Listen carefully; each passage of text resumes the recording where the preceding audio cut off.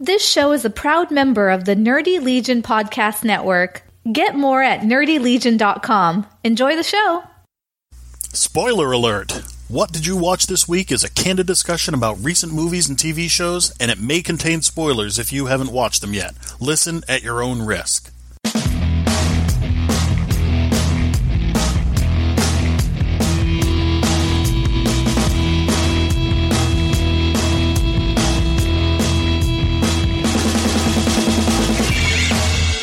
Everyone, and welcome to episode number 66 of What Did You Watch This Week? My name is Mike.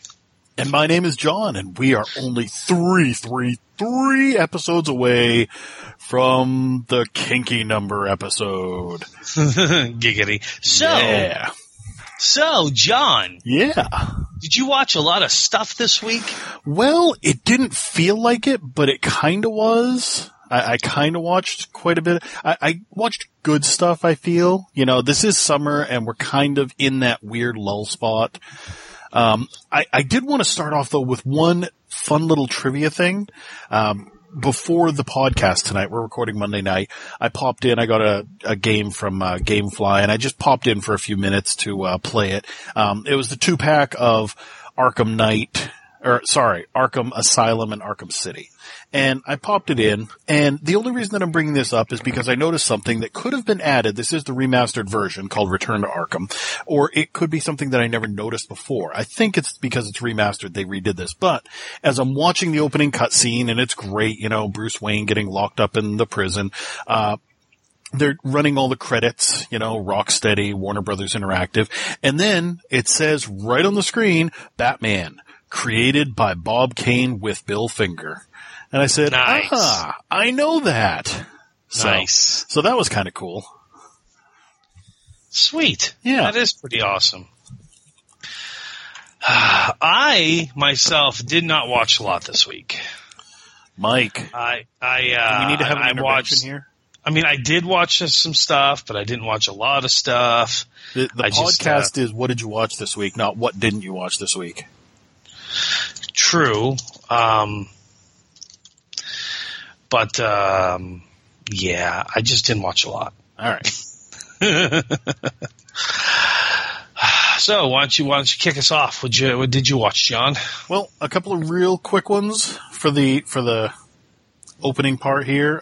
Downward Dog was a great episode again this week. Although it's a short season, I couldn't help but notice. Oh, and it's the only season, too. Oh, did it get canceled? Oh, you didn't see that the other day? No, I didn't. Oh, yeah. It's been canceled. Oh, that's too bad. Yeah, because I noticed that this week is a double episode, and the second one said season finale. You know, that's too bad. It's a really good concept, finale. And it was an enjoyable show, but I guess it just wasn't right for TV. But it was a good one. It was about getting older. You know, not old. He's only 7, but, you know, in dog years, that's 49. He's getting up there. You know, and he's dealing with a puppy. And, you know, conversely, his owner, Nan, is dealing with being, you know, a middle-aged woman with her middle-aged woman friend at a club for young people. And, you know, they do the traditional, you know, they think that they're mothers or nannies or whatever. So, yep.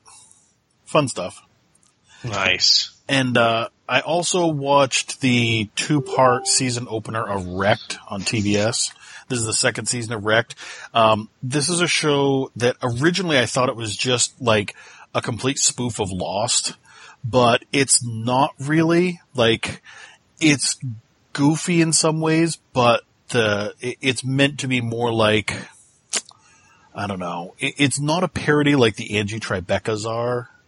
It's more of a funnier riff on a legitimate genre. You know, these people crashed in an airplane on an island and they've been trying to survive, and each one of them has a different personality, of course. And I think I remember seeing a trailer for that. Yeah, it's not bad. It's not terrible. It's not goofy.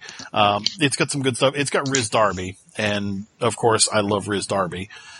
Best role ever was the Werehuman, but oh god, that was amazing. Yeah.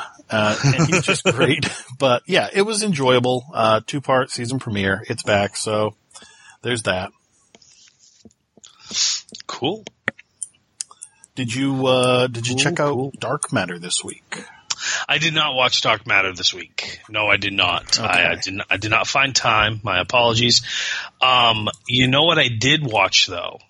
No, but I bet you're going to tell me. I bet you're going to tell the entire audience. Everyone here is on pins and needles.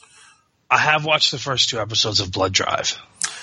Excellent. Let's talk about. I have watched the first 2 episodes of Blood Drive, and I would just like to say this. I am shocked with the content matter of the show. Not that I'm offended by it by any means, but just what they're able to get away with, from dropping the F-bomb to having pretty much nudity, but not really nudity, but whatever, on Sci-Fi Channel. Yeah, to blatant cannibalism.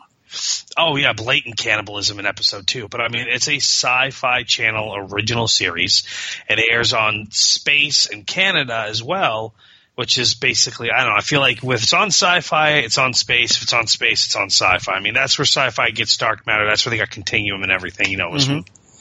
But, yeah, I'm legitimately shocked over the level of violence and swearing and gratuity and everything else in this show, and I am in love with it. Exactly. Thank you. I absolutely am. I mean, like, sincerely, I can't say enough good about it. It's like I said, it's terrible, but it is well done terrible. It is not stupid, cheesy, grainy, gritty crap. No, it's high quality looking awesomeness of Grindhouse. This is Grindhouse. Yes. This is definitely, you know, I know it's the production company's called like American Grindhouse or whatever, but oh yeah, it's done well. I mean, you know, the first episode, like you discussed last week, which was the start of the race, we see how they end up becoming partners. We learn about how the vehicles run on blood, which, you know, honestly, you think they'd have some sort of better system of feeding the people into the vehicle with all the blood that splatters out of the vehicle. Right. Whatever. Coats the whole engine compartment. Exactly, yeah. And this week's episode, you know, they welcome to the Pixie Swallow, or they go to this town, and it's like a stopover, but he even brings up the point when he says, like, where's all the pomp and circumstance and, you know, everything else like they had at the end of the first episode. Yep. And they're basically at this diner, and everyone loves this diner, especially the hamburgers, and it's because they're cutting up people and feeding it to them. Yep. Because as the guy tries to stay in the end, you know, he's a legitimate businessman, and it's impossible to raise cattle, and chickens are pretty much extinct. Yeah. So, you know, he's got to make a living somehow. Yeah, exactly. And I do love how it takes place in the dystopian future of 1999. Yes. That adds so much cred to the fact that it looks like an 80s production. Yeah. And then on the other end of the spectrum, I can't remember his name, but his partner. Yeah. The one that lost his eye in the first the guy one. with the amazingly carved upper body. Yep. I love women, but my God, looking at this guy, I'm like, holy crap. What did he do to get in that kind of shape? We're both talking about the black guy, right? Yes, we are. Okay, good. So anyways, he ends up with the Heart Company. Because that's what we find out, that the people running this race, the guy that is running it, he works for the Heart Company. The people with the contract that privatized the police is from the Heart Company. So it's all one big conglomerate owning all this. Yep. And his partner's now like in this basement, and they minesweeped him or whatever. They erased his memory, or you know what I mean? Well, they did that eventually. They said at the end of the episode that they were going to wipe his brain. Oh, yes, at the end of the episode. Because he managed to get in touch with his partner at the payphone while his partner beat the crap out of that cannibal with the payphone, which was fun to watch. Yeah. But yeah, he did some exploring, and he discovered that Karma's sister is at an asylum that's owned by the Heart Corporation, and that, you know, that's how they lured her into the blood drive, I guess. And then he was like, yeah, I'll join you and work undercover, hint, hint. And they're like, sure, we're just going to wipe your brain first. Yeah.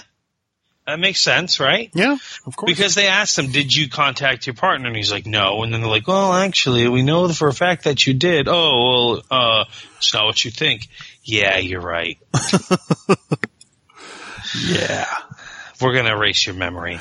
But, no, it's a great show. It's a great show. It really I love it. Is. It turns out that the reason that there was no party going on at Pixie Swallow was because Mr. Slink, the guy who was in charge of it, was I right about his voice? Mm-hmm. Holy crap. Yes. Yep.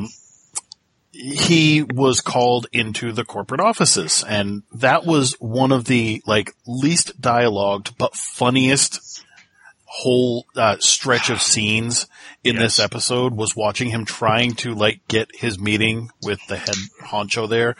And the woman just kept telling him to go sit down, and then that other guy's like, I'm gonna get a job and I'm gonna be working here, and somebody else is getting fired, and he just destroyed him, smashed his head with the briefcase. Well, he assumed it was him. Yeah.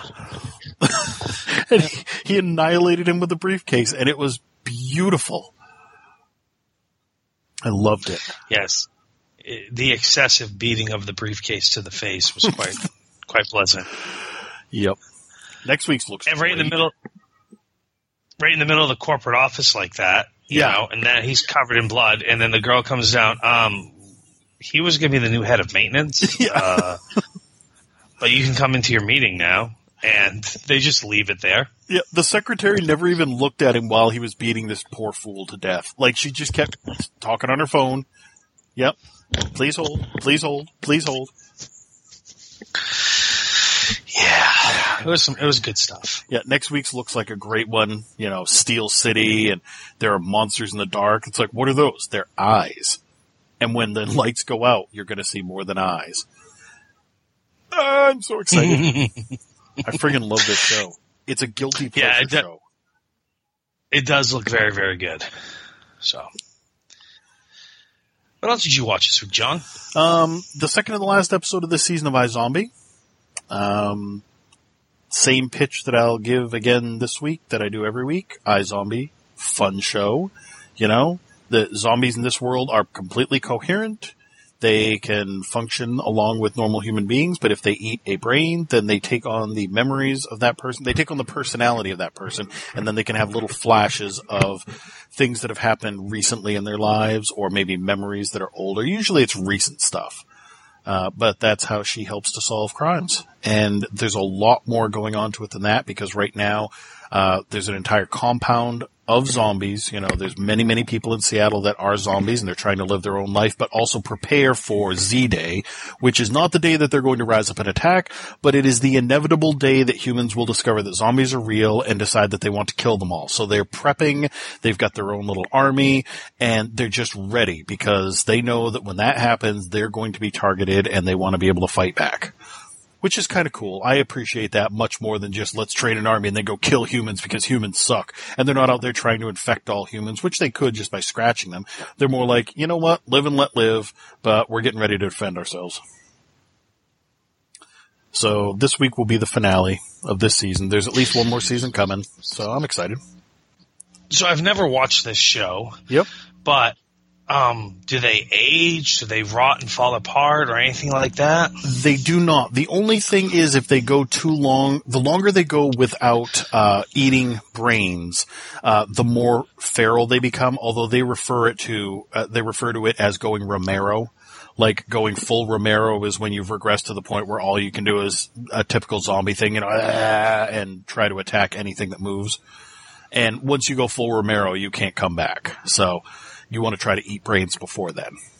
But no, so far, a couple of years have passed. They don't really age. Zombieism can be passed on sexually. So that's a concern. You have feelings for somebody else who's human. You can't really do anything about it because you could turn them into a zombie very easily.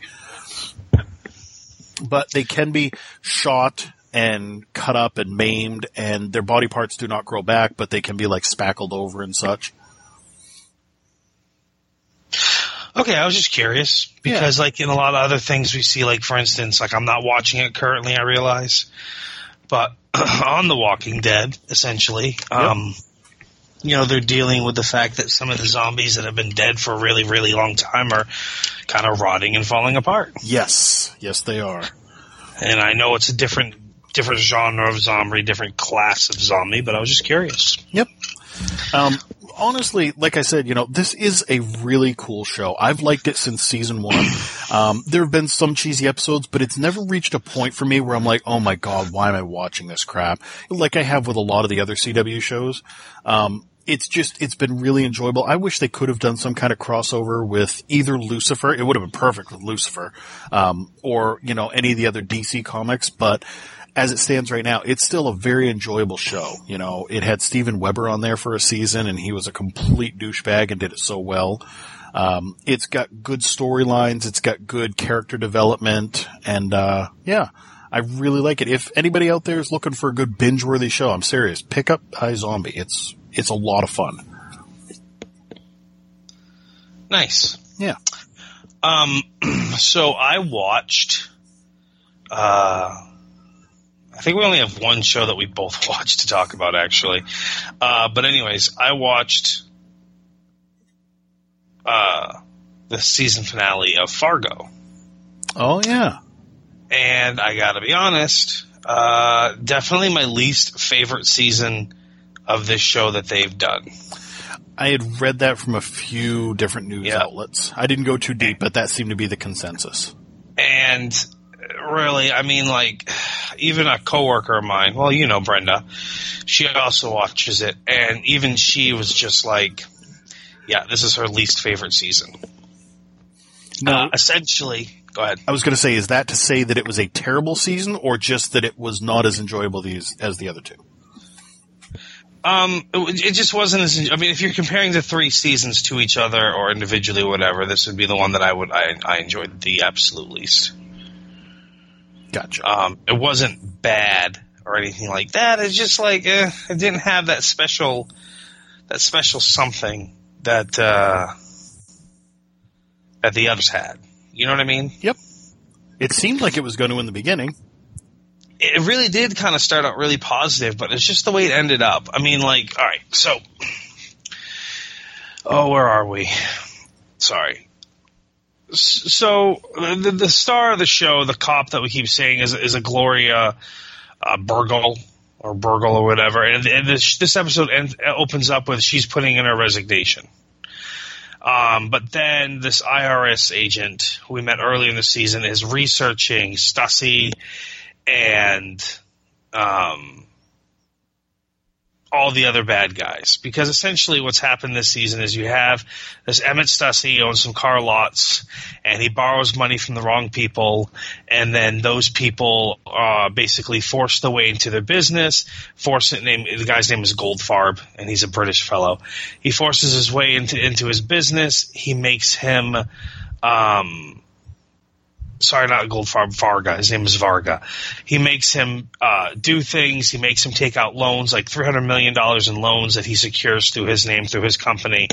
And then he sells the company off, and now Stussy's stuck with the personal debt, and on and on and on. So basically he comes in, takes over this company, launders all kinds of money or embezzles all kinds of money from it, but it all looks like it's this other guy's fault, and he's stuck with it, and then he leaves him high and dry, and he takes off. And in the interim, if a bunch of people get killed or hurt, or if someone gets in his way and he has to kill them for it, then that's fine with him. Okay. So Stussy had sent this IRS person all the documentation to basically so he can go through it, research it, because what happened was his twin brother took $10,000 out of the bank. He went in dressed as his brother, pretended to be him, withdrew $10,000, which will generate, you know what I mean, if you take out more than $9,999, a notice is sent to the IRS about it. That's in real life. Yes.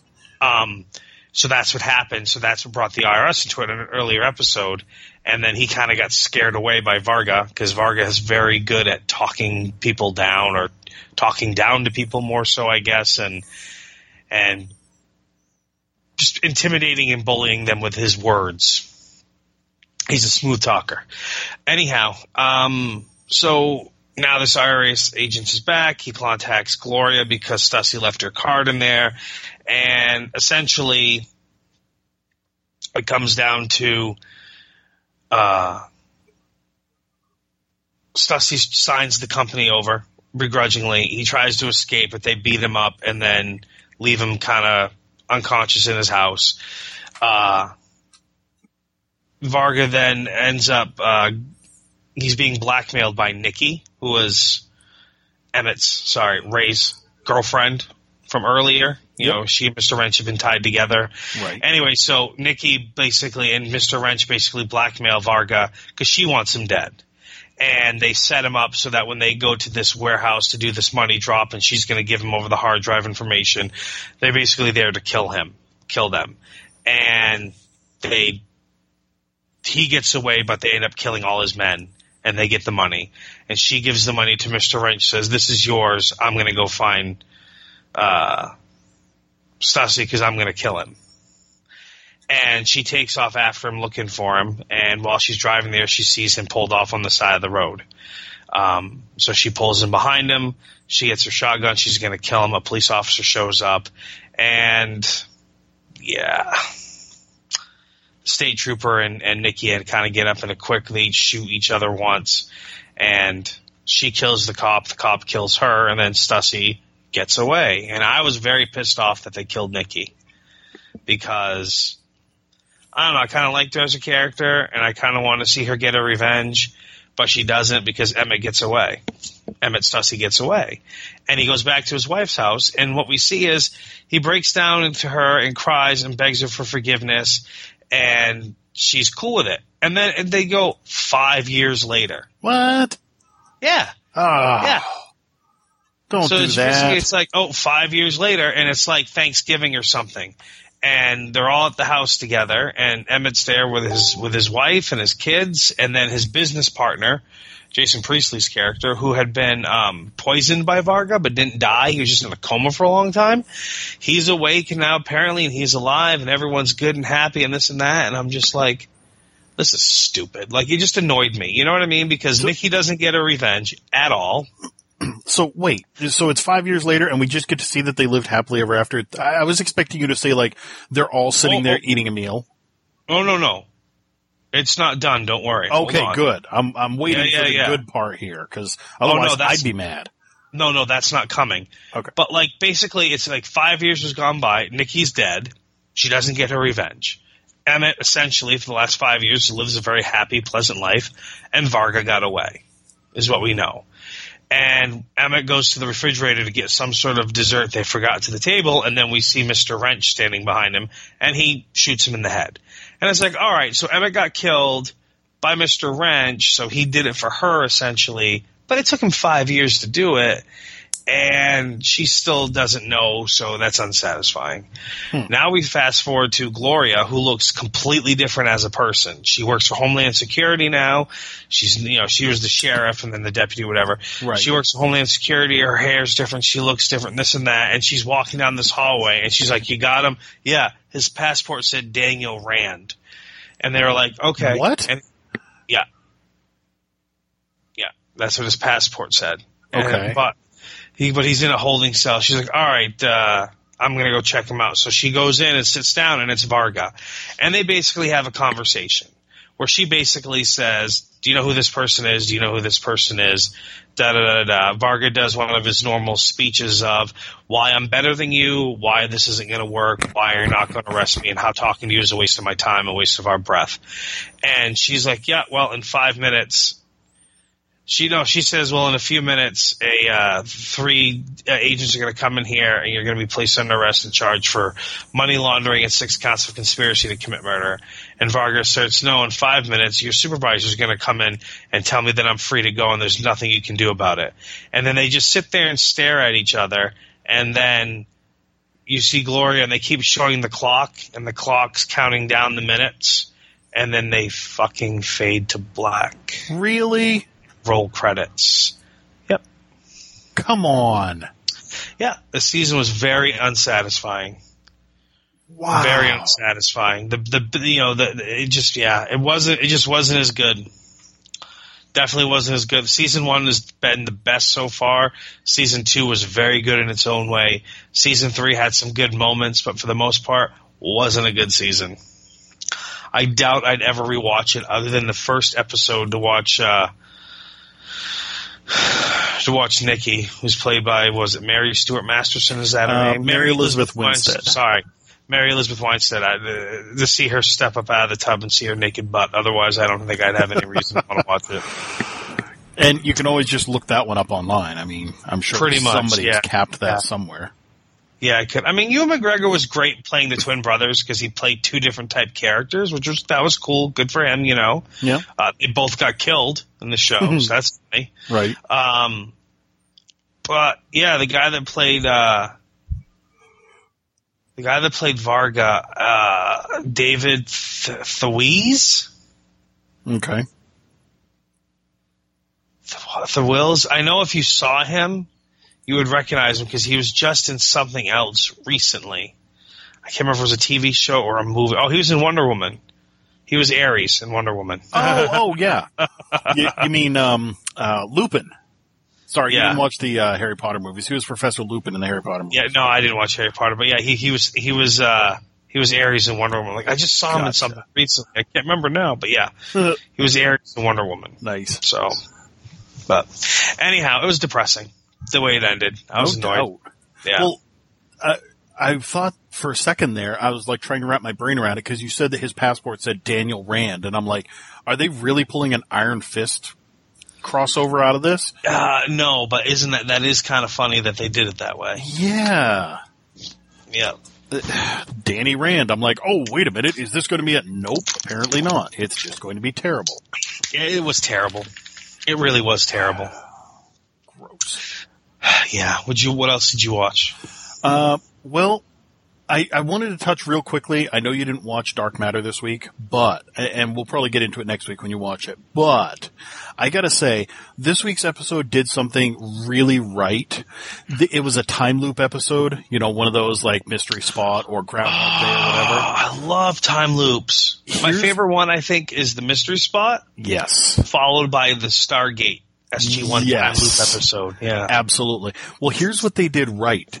From the moment you start, it's been going on for a long time. So we didn't see the origin of the time loop. We didn't see the first day that he woke up. Like, 3 is the only one that's having it. So of course it would be the curmudgeon, you know, the asshole. And he like walks out and he's just like, no, check behind your dresser. And she's like, what? And he's like, I didn't take your holster. Check behind your dresser. How did you know that? And he's like, I've lived this day many, many times already. It's been like so many times. So they kick you right into the action because we've all seen time loop episodes. We all know how they work. We don't need to see the origin story again. So I was really happy about that. So we got to actually dig into the middle part, which is what we all like, you know, the meat and potatoes of the time loop. So, yeah, and it was really well done because it wasn't just a simple thing. Again, I'm not going to divulge everything, but it was not just a simple thing. It was really complex, and they had to, like, come up with a very elaborate plan, which was really cool. So, yeah, it was a good episode.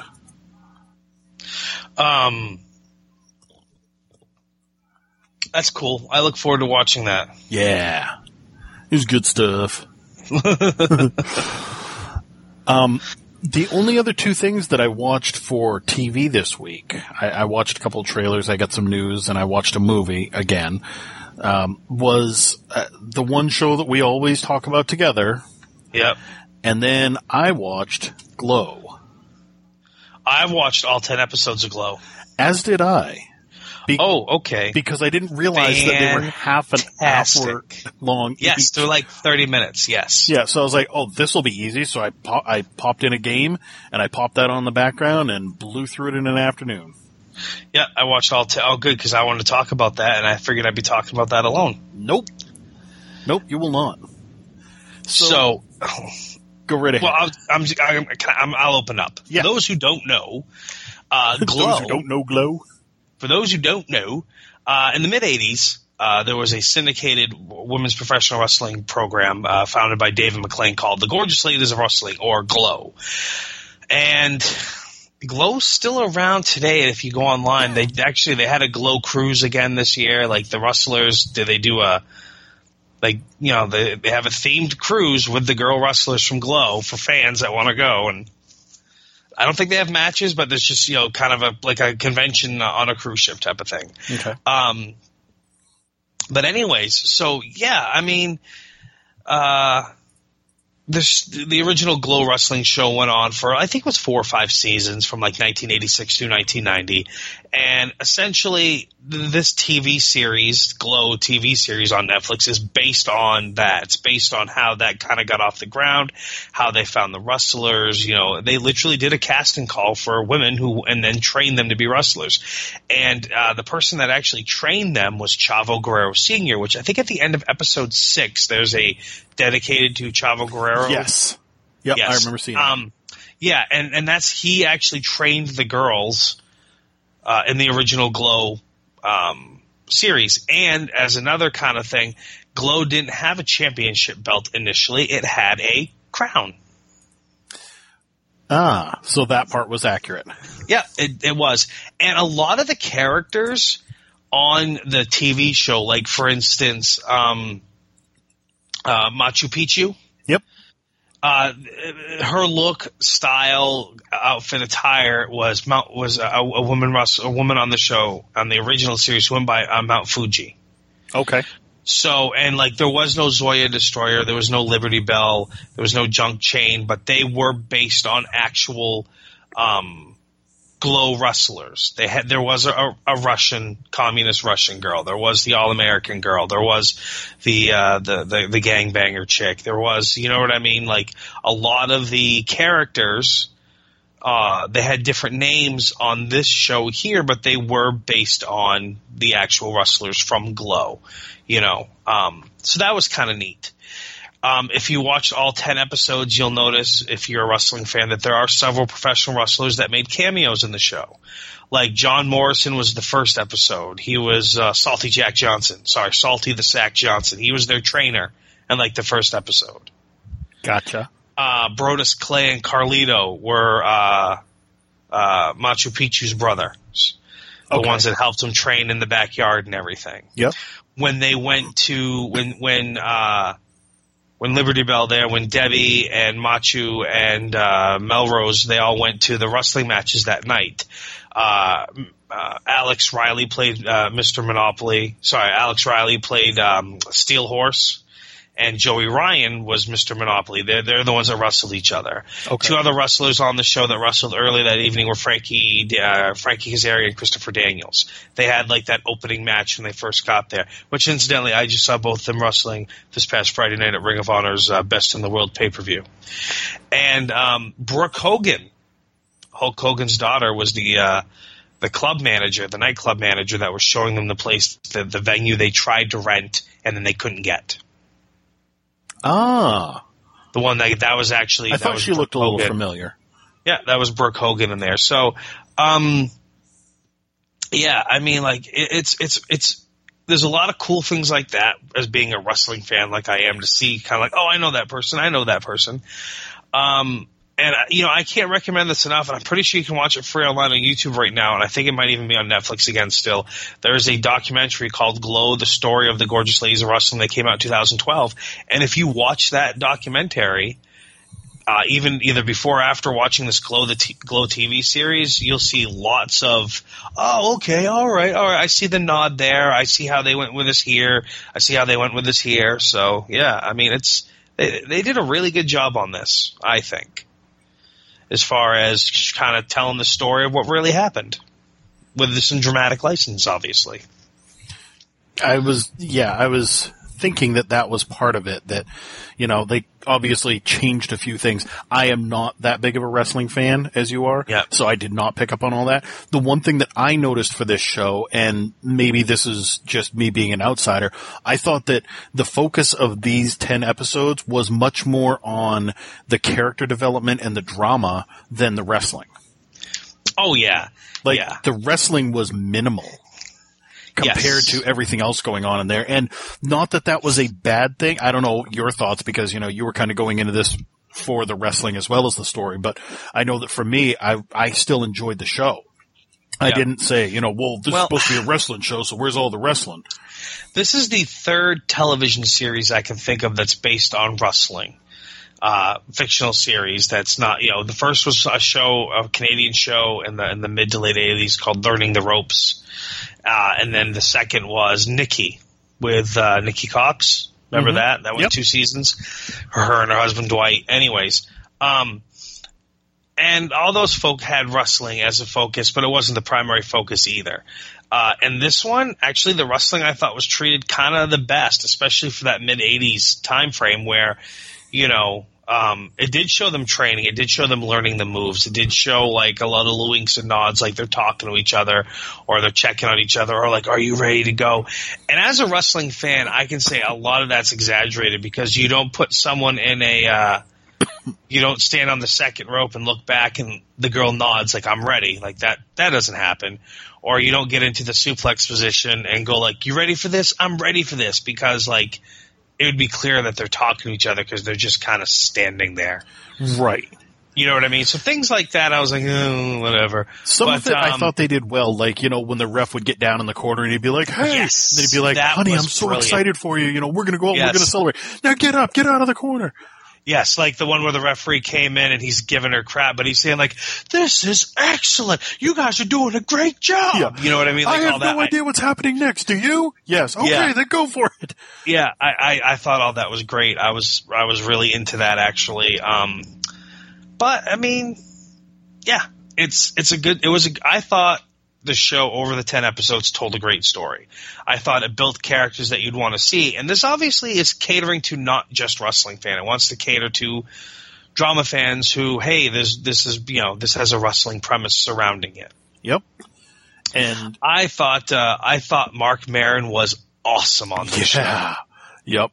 As Sam Sylvia, he was fantastic. I mean, You wanted to love him, you wanted to hate him, you wanted to love him again. I mean, like, he did a great job, and I loved how he talked to the girls. I loved how he talked to people.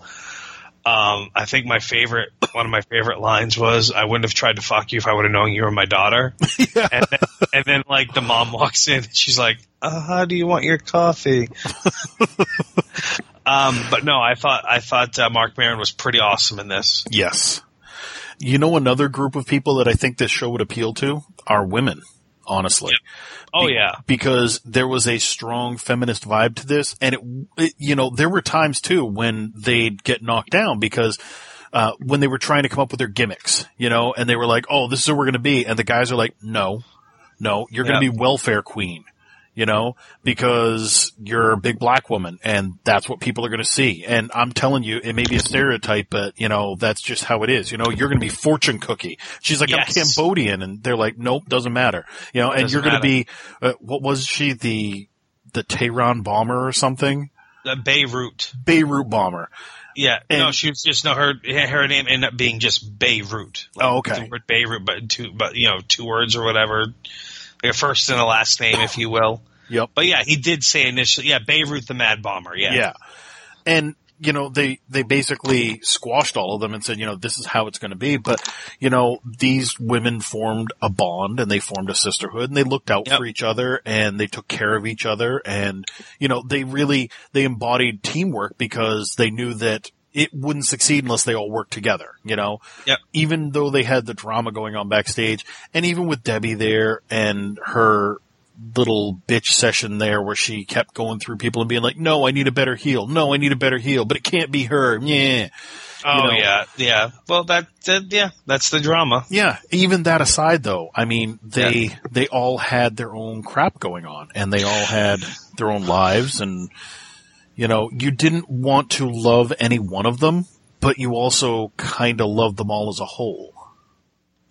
Yeah, no, absolutely. The only person on the show that I was aware of who was on the cast that was actually a wrestler was Kia Stevens, a.k.a. Awesome Kong, who played the Welfare Queen. Oh? Yeah, she's an actual wrestler. I mean, she's been wrestling. She's been wrestling for years on the independent scene. She lived in the dojos in Japan over there with women's wrestling. She was in TNA. She was in WWE as Karma. Hasn't really been seen the last couple of years. Kind of been on the. She got pregnant, had a miscarriage, kind of took some time off, was getting back into it, and then she made it on this show. But yeah, she was the only one that was actually a wrestler that I was aware of that was in the cast. Gotcha. Of the girls, yeah. I wanted to add that in there because I forgot earlier. Fun, since we're throwing out trivia facts here, I don't obviously have any wrestling ones, but Alison Brie had done a interview before this came out. She'd done a number of interviews and red carpet events and stuff like that. She's really been promoting the hell out of this. And she did one interview, and they were talking about it, and she got very candid. And she said, I think that my fans are going to be very disappointed when they see me in this movie, or in this show. And they were like, well, what do you mean by that? She goes, well, I'm finally showing my breasts for the first time, but I think people are going to be disappointed because I had to do so much work to get down to the body size that I was going to be in this show that I lost a lot of weight and my boobs got smaller. And she's not entirely wrong. Yeah, I remember at different times seeing her on the show, just being like, God, she is so skinny and small. And she almost looked sickly at times, didn't she? Yes, she did. Like, she really, really did. Like, I was talking to a female friend of mine, and she said that, it's probably that she lost too much weight too fast. Yeah. And it doesn't look like she replaced much of it with muscle. I mean, she had a little bit of tone to her, but she definitely was not like a fit person in this. She looked not at all. She looked like a skinny, almost sickly 80s woman, with that poofy hair. And which I don't see why. I don't know if she did that because she's the starving actress or some shit, or I don't know, because I thought, her and her body size that she had on Community, I didn't think that was an issue. No. I think she was probably trying to get a little bit more in shape so that she could do some of the more athletic things.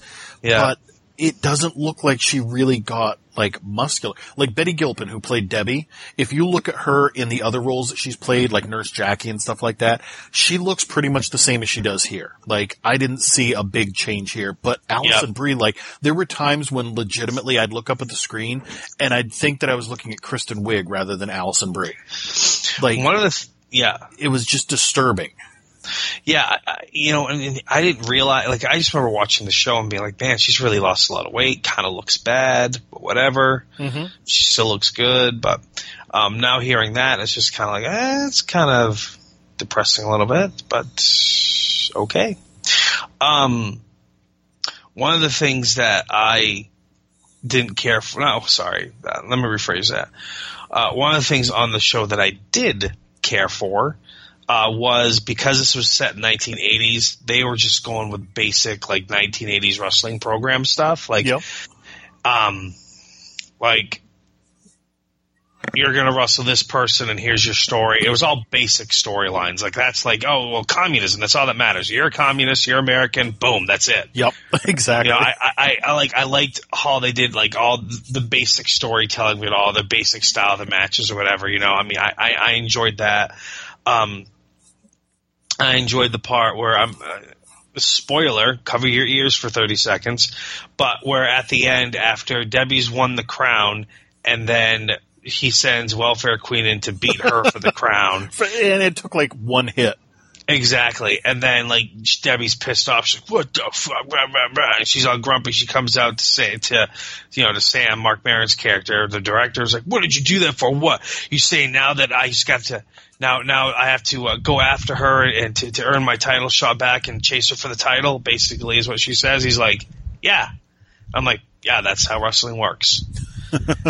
When you have a heel champ, it's always more entertaining, and you make more money when you have a heel champion and the baby face is chasing them for the belt, because once they finally win the belt, you get that big pop, you get that big payoff, and the fans love it. So yeah. I don't know if they're going to do a second season, but I feel the way they ended it, it's okay. Yep. If they don't. You know what I mean? They could definitely do another season if they wanted to, but if this is the only season we get, then they ended it in a good way. Absolutely. Yeah. I think that they could do a second season, but you're right. Basically this show was the setup to explain what happened. It was almost like a mockumentary, not really, not a documentary, but kind of a telling of the story, and now they can move on. But yeah, I could see a second season. I mean, I enjoyed, like, they took their time. I mean, for 30-minute episodes is what they were, basically, for these 10 episodes. They did a really good job with character development. Yes, I agree. Not all of them. You know, some of them were a little bit less than others. You know, like Fortune Cookie. We didn't get a lot on her. We got little bits here and there. Yeah. But, you know, there were definitely some characters that they focused more on. Debbie and Ruth and Cherry. Yep, Cherry. Sheila. I just want to call her Britannica, but, you know. Right. Sheila, Carmen there, Machu Picchu, Sheila She-Wolf. Yep. Yeah, there was definitely some they focused on more than others. But even like the two girls there, Stacy, Ethel, the old ladies, Ethel and Edna Rosenblatt or whatever. Even them, I mean, like, we didn't get a whole lot of them, but we still got them. Yes, and you know, they were great when they came out as the KKK. Like, oh my gosh. We didn't get much of them, but we got them as the KKK members. And, that was crazy. And I know it was horribly inconsiderate, but my God, the black girls really won over the crowd on that one because they came out and kicked the KKK's ass. Yeah. And then we got them as the prank callers, you know, sitting in the hotel room and the stupid prank calls. I like the fact that a lot of the drama that we got out of the ring, you know, that was going on with all the characters and stuff. If you look at it, all of that was reflected in, or it could be reflected in wrestling storylines. You know, the long lost child, the feuding best friends, you know, who used to be best friends and then something tore them apart. You know, usually it's the two guys who a woman tore them apart. Now it's the opposite, two women who a guy tore them apart. These are all wrestling tropes, you know, for storylines between the wrestlers, and they were being acted out in these people's quote unquote real lives, which is kind of a neat way to do it. Yeah. No, another thing is, like, you had the girl that played Vicky the Viking, who in quote unquote real life, she was an Olympic gold medalist, but she had no personality. And so they gave her real life story to, you know, Debbie and made her Liberty Bell. Right. And this is who you're going to be. And she's like, but these are my actual gold medals. Yeah, but you got no personality. You know what I mean? Like, that happens. And then she got mad. Oh, yeah. Yes, she did. And she beat the crap out of Debbie for a little while during their tryout when Debbie was like, nope, that heel's not going to work. I do want to add this, that I was just talking about the beat down biddies there, the old ladies. Yep. Those were actually, they were based on a team of real glow wrestlers called the Housewives, who had the same gimmicks, same personas, same everything. So I just thought it was funny. Nice. Yeah. Anyhow, yeah. I mean, I don't know if we want to give away every little thing from every little episode, but I mean, there was some great comedy in there. I loved the music that they had in the opening credits, how it varied, dude. The soundtrack for this whole thing pretty much was awesome. Thank you. This was one of the best soundtracks that I've heard on a show in a while. Yeah. I mean, it was 80s hair rock. Like, they even had Dare by Stan Bush. That was awesome. Oh, I mean, that was to the awesome. Wrestling training montage. It was done to a training montage. Oh God, it was everything right there. Like, I was glued to the TV. I'm like, this is fucking great. And of course, I'm like quoting Transformers the movie as I'm listening to the song play. Oh, same here. Yeah. But yeah, the soundtrack on this show, for the opening credits, the closing credits, because they use different songs sometimes. Yep. And then even just the opening, like the opening graphics with the Glow logo and everything, I thought was cool. I love the fact that they had a birthday party at a roller rink. Yes. An old school quad skate roller rink. I'm like, that's Happy Wheels. I remember going to Happy Wheels. And tell me, when you saw that, you didn't think, God, I wonder if there's one of those around here somewhere. There is the Rollerdrome in Auburn, and there's one down in Portland, because I'm already thinking, like, I got to take my kids there this summer. No doubt.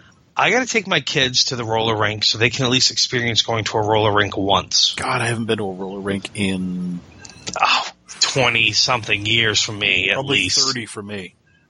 I mean, I remember when we went to Libby Tozier, which was the school I went through to 8th grade. Yeah.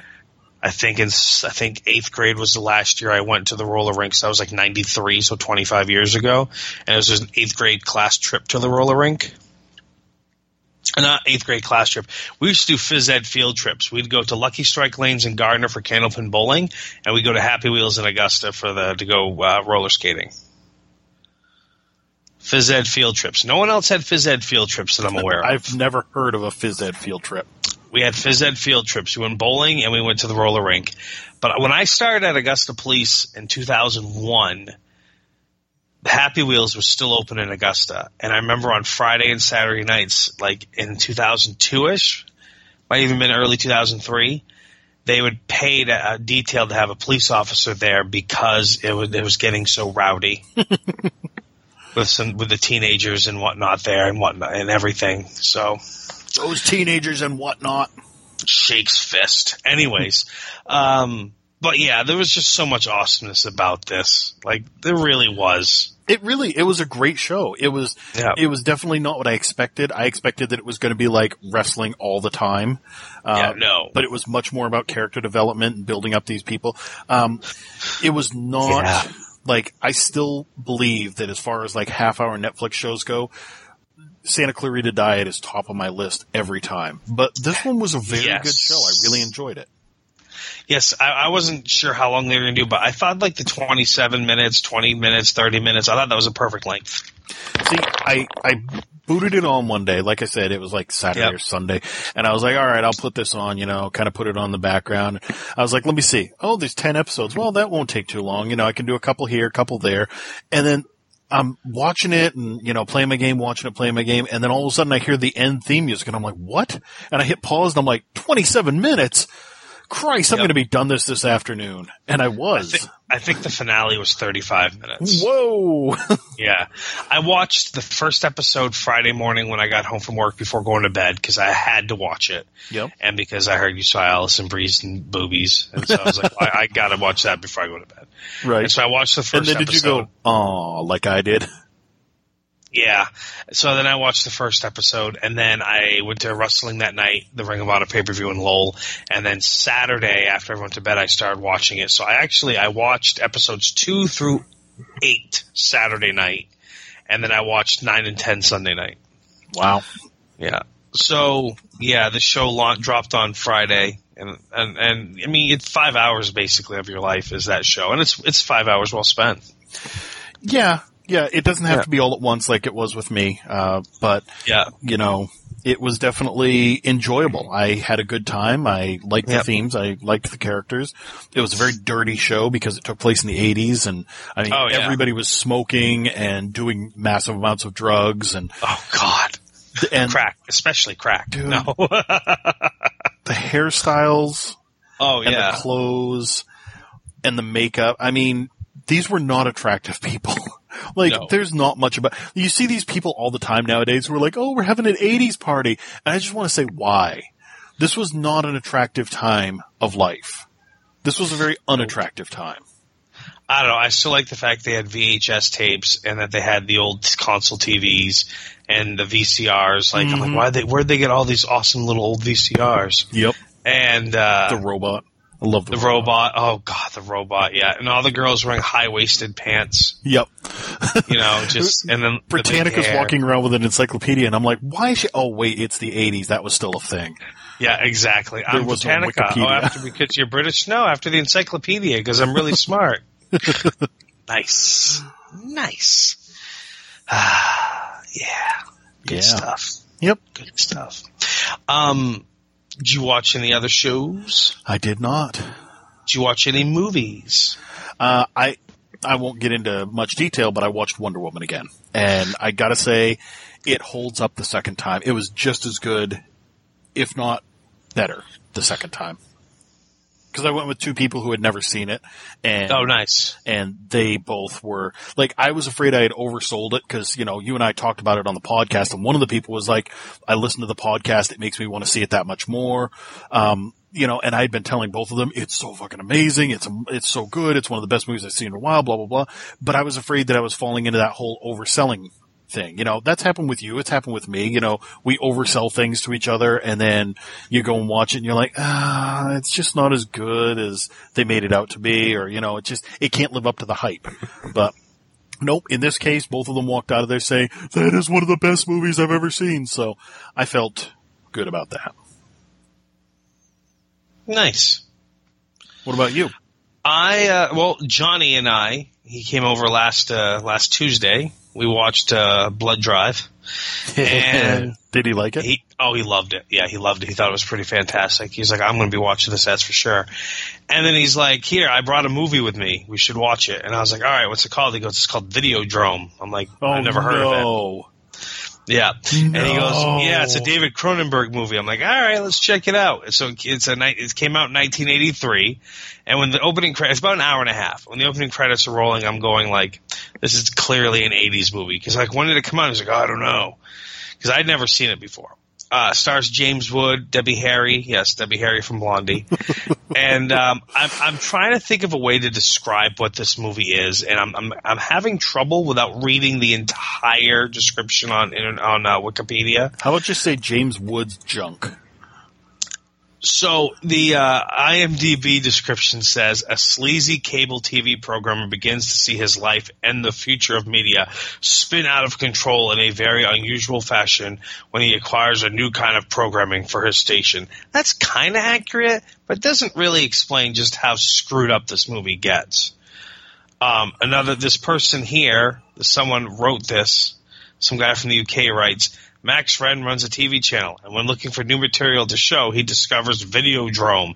His girlfriend, Nikki Brand, goes to audition for the show, and Matt gets drawn into the underlying plot that uses the show as its front for a global conspiracy. That's a little bit more, I guess. Okay. Essentially, this is what it is. James Woods owns a UHF channel in Canada, Channel 83. He's got a buddy of his. This is back in the 80s when, like, all right, you could grab a signal out of the sky with a satellite dish, and if you knew what you were doing, you could unscramble the signal and basically pirate the stuff. And this guy, James Wood, he had someone working for him who would do this and pull these shows out and descramble them and from other countries or whatever it was, and he would get the stuff to air on his UHF channel. And one of the things he pulls is basically like it's a video of this room and these people in the room, and it looks like a snuff film. But he thinks it's fake, that it's all like, actors and actresses and everything. And something happens to people who start watching it. That's not positive. James Wood's girlfriend, played by Blondie there, Debbie Harry, she is sadomasochist, I can't think of the word. Sadomasochist? Yeah, there we go. She likes rough sex and likes burning herself and likes, so that's like right up her alley. And so she wants to go find the show and audition for it, quote fingers. But yeah, it's really kind of screwed up.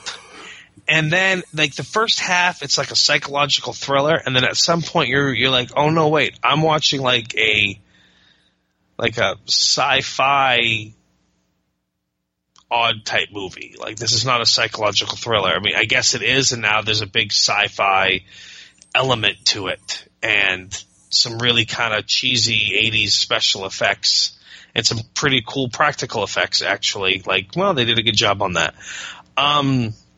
It's a bunch of schlock. Okay. I enjoyed it, though. Like, I enjoyed it for what it was. It was not a 5-star masterpiece by any means, but I enjoyed it for what it was. No, it was not. Based on your reaction, like, you have seen this, but it sounds like it's been a while. It's been quite a while. And I remember my experience with it not being an overly positive one. It was not terrible, but I remember thinking, why did I watch this? Yeah. Oh, here's a good description of it.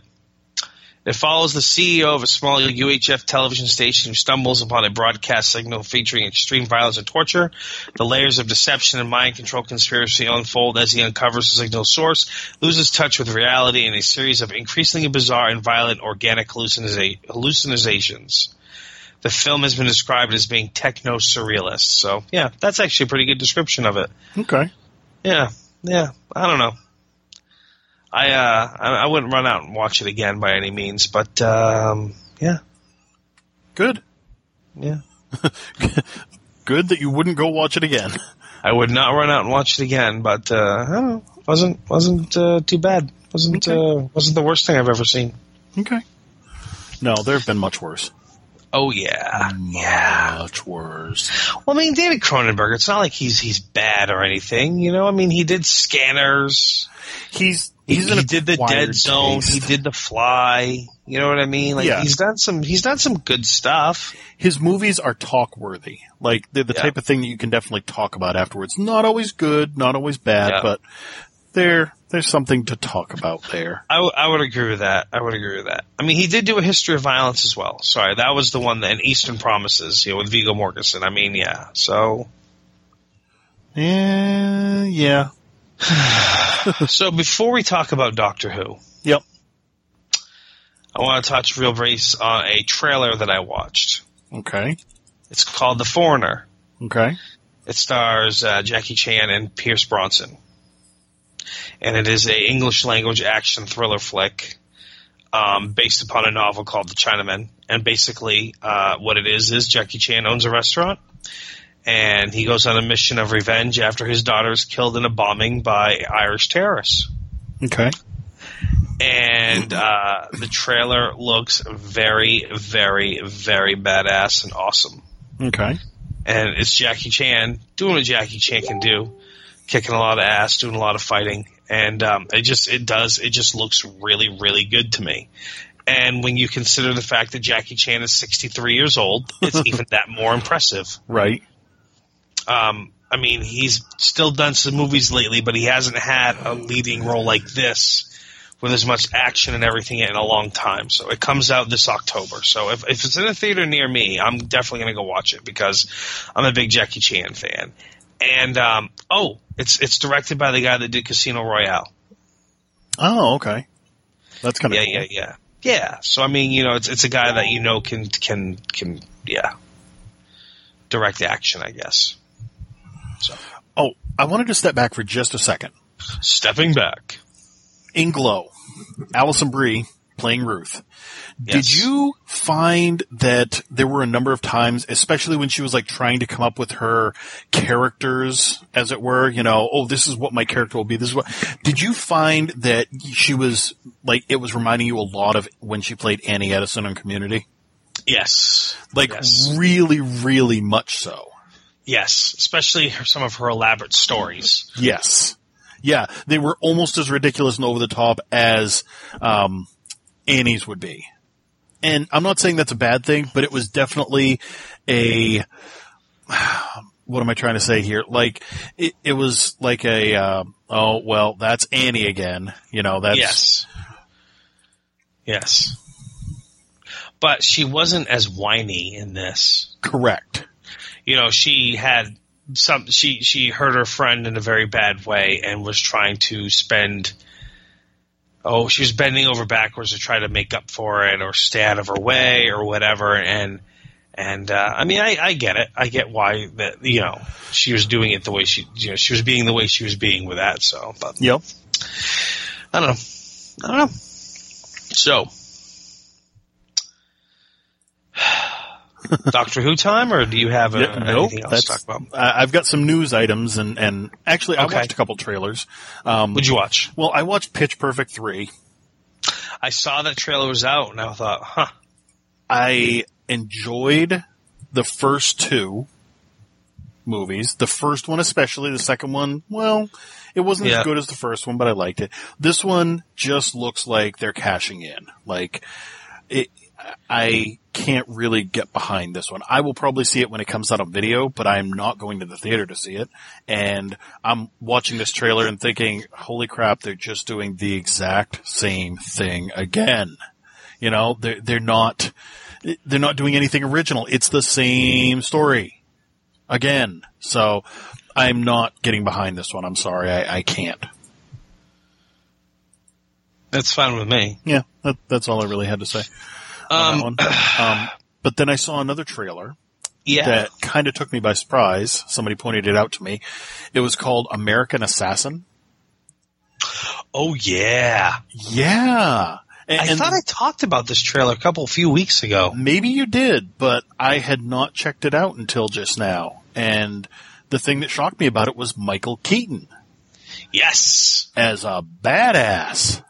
Big time. Like, he's been a badass before, but this was like Michael Keaton as an assassin, badass, mercenary, black ops kind of guy. Like, motherfucker, this guy's great. I might have talked about this to Rude then, I think. I remember, I vividly remember talking about this. This movie, but yeah, it looks pretty damn awesome. Yeah, I'm quite impressed. I can't wait to check this out. Yeah, that comes out this fall as well sometime, September, October, something like that. So I remember that much of it. So, should I go over the news items now, or do you want to do Doctor Who and then news? Do you have any news stuff? I'm debating on spoiling Transformers The Last Night. You know what spoiled Transformers The Last Night was? Michael Bay making it. Then screw it, I'm going to say it.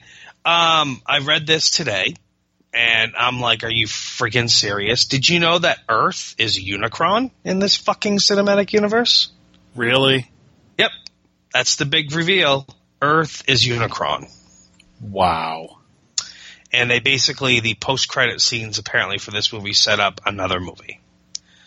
Fuck me. Yeah. I can't get over this because I talked to some people are like, oh, I kind of want to see it. Some people are like, yeah, I definitely want to see it. It's a popcorn movie. The last movie legitimately made me angry. Like, everything about that movie made me angry. And I want nothing to do with the entire series. And so, no, I will not be seeing this. I will not see it when it comes out on home video. I will not see it. So you're not going to watch the Bumblebee movie that comes out next year? The movie that's based on just Bumblebee? Are they going to let him talk? Probably not. It's set in 1985, apparently. Oh, wait. I don't care. No, I won't be seeing it at all because Michael Bay eats dick. Yeah. Wow. Yeah, he's as bad as Zack Snyder to me. Yeah. You're saying that Age of Extinction is what turned you off to the franchise. It took that long. Well, no, that's the thing. Is the first movie I kind of liked. You know, it was the first one in the series. We got Optimus Prime's voice again on the big screen. I was kind of excited about that. I think it's the nostalgia feeling of it all that made you like it. Yes, because the more I looked back on it, the more I was like, that really wasn't a great movie. The second movie was trash. It's terrible. The third movie was friggin' a dumpster fire. The fourth movie, though, legitimately made me angry. Like, it really pissed me off to watch that movie and watch the schlock that they poured forth.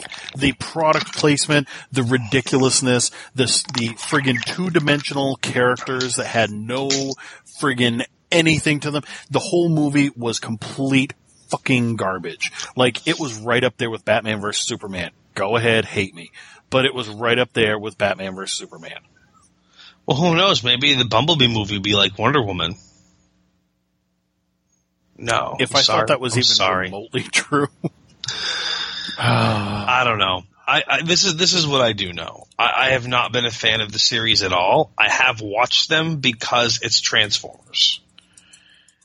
And like you said, we got Optimus Prime's voice. You know, we got to see Megatron. We got to see Galvatron. But we didn't get to see Megatron. But you know what I mean. Yeah.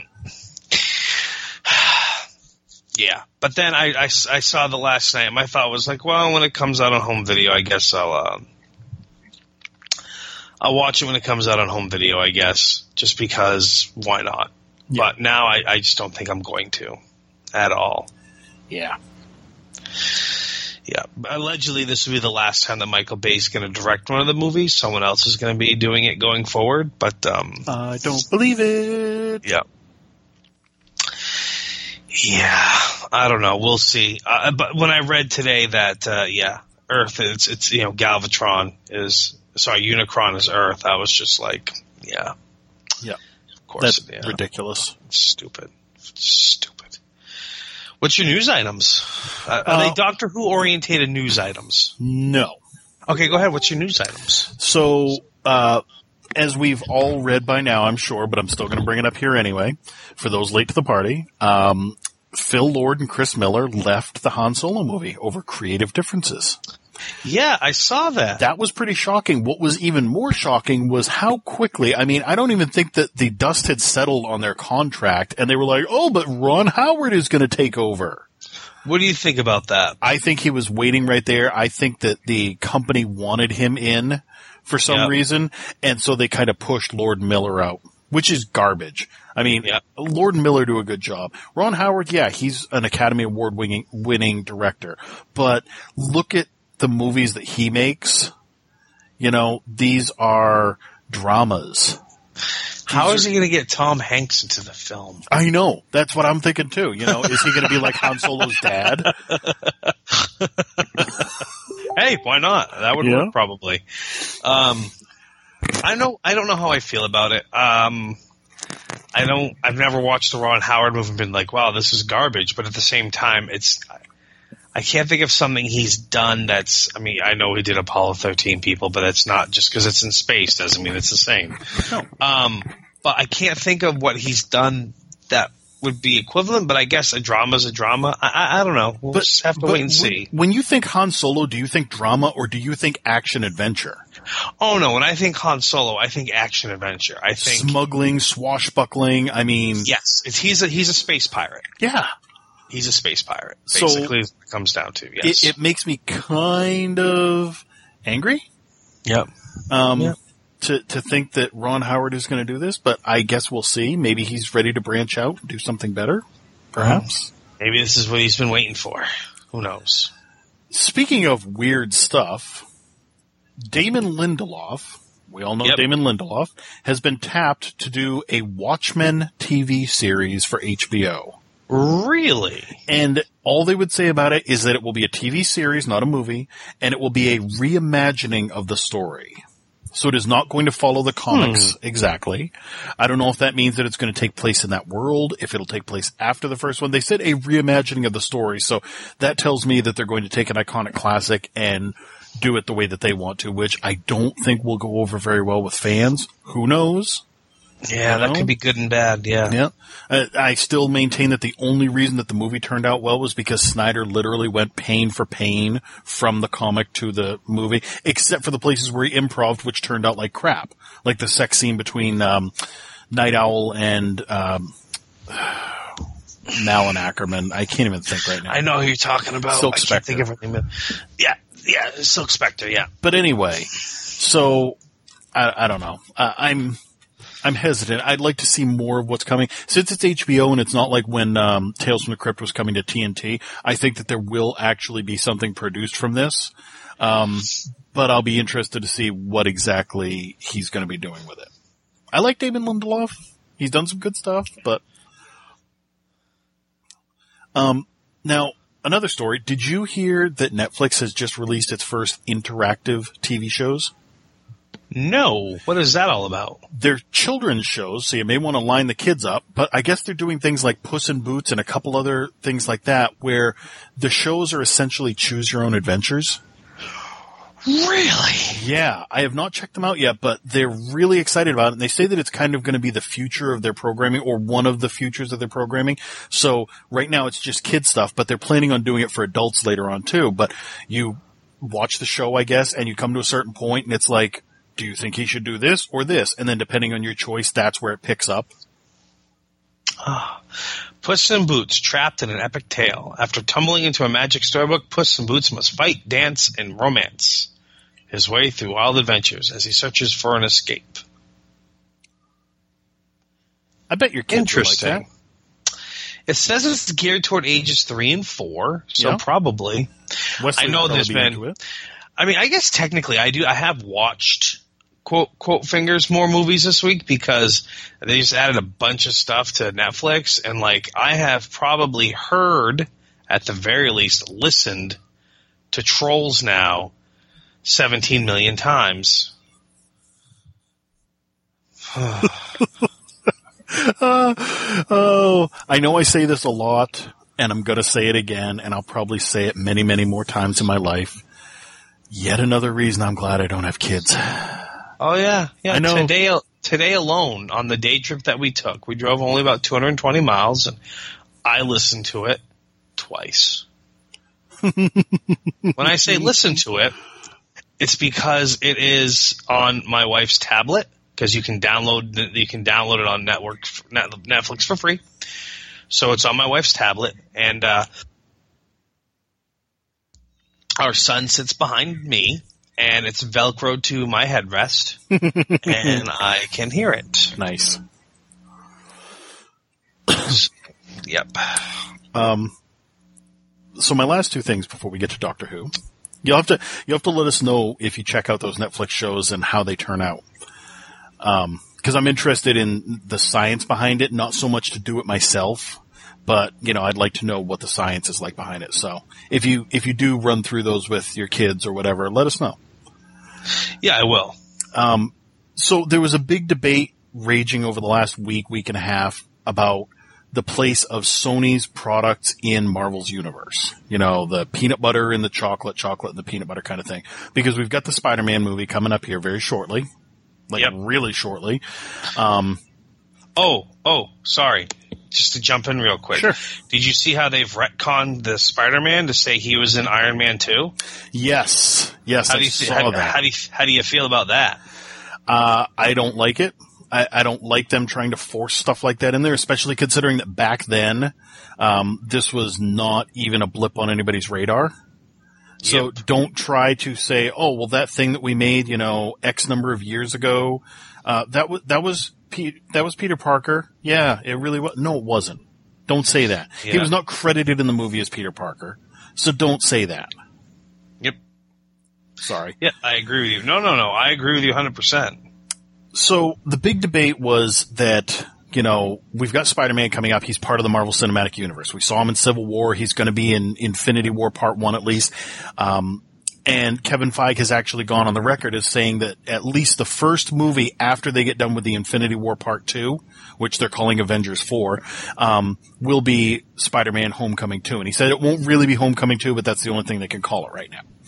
So, but then the head of Sony Studios said that they're making a Venom movie and it's called Black and Silver, and it's Black Cat and Silver Sable movie. Yes. And that she was like, oh yeah, they'll be part of the Marvel Cinematic Universe. And Kevin Feige, as we were talking about, he had that memed face because he was like, whoa, huh? But finally both of them got together, talked it out, and then they've issued one statement that says no. And this is where it gets really weird. Okay? So they said that Spider-Man is part of the Marvel Cinematic Universe. Venom, Black Cat, Silver Sable, and any of the other ones that come out of those movies are not. They are in like an alternate world. So they specifically said in this that Venom and Spider-Man are not part of the same universe. Venom doesn't exist without Spider-Man. The symbiote has to merge with Spider-Man to get, Yeah, and no matter which one of the stories you look through, Venom exists because of Spider-Man in one way or another. So to say that, well, we're going to have Spider-Man over here, but we'll have Venom have his own movie, why? Why would he exist? There's no reason for him to exist. Yeah, pretty much no, none whatsoever. It'd be like saying there's going to be a Batman movie, and then there'll be a Joker movie, but Joker exists in a different universe. They'll never cross paths. And it's not even that bad either. Because, Venom is created because of Spider-Man. He doesn't exist without Spider-Man. This is ridiculous. And then they even went a step further and said, oh, and we've decided that one of the main villains of the Venom movie will be Carnage. So you're just throwing the symbiotes in there for no reason whatsoever. What the? I am a huge Spider-Man fan. I love Venom. I liked Carnage. I know Carnage was controversial for a lot of people. I liked what he brought to the table, but this is ridiculous. They're just throwing shit at a wall and seeing what sticks. And I'm not. Yeah, that is ridiculous. Yeah, I'm a little upset about that, but. At least they clarified. So going forward, we know that Sony's universe is not the same as Marvel's universe. And they asked Kevin Feige, you know, is it possible that down the road, like, Venom could be part of it? And he says, you never know. And they were like, oh, okay, cool. And he goes, but listen to me when I say this. He says, this is my generic answer. He goes, because you could ask me, will Superman ever show up in the Marvel Cinematic Universe? And I'll say, well, we'll never know.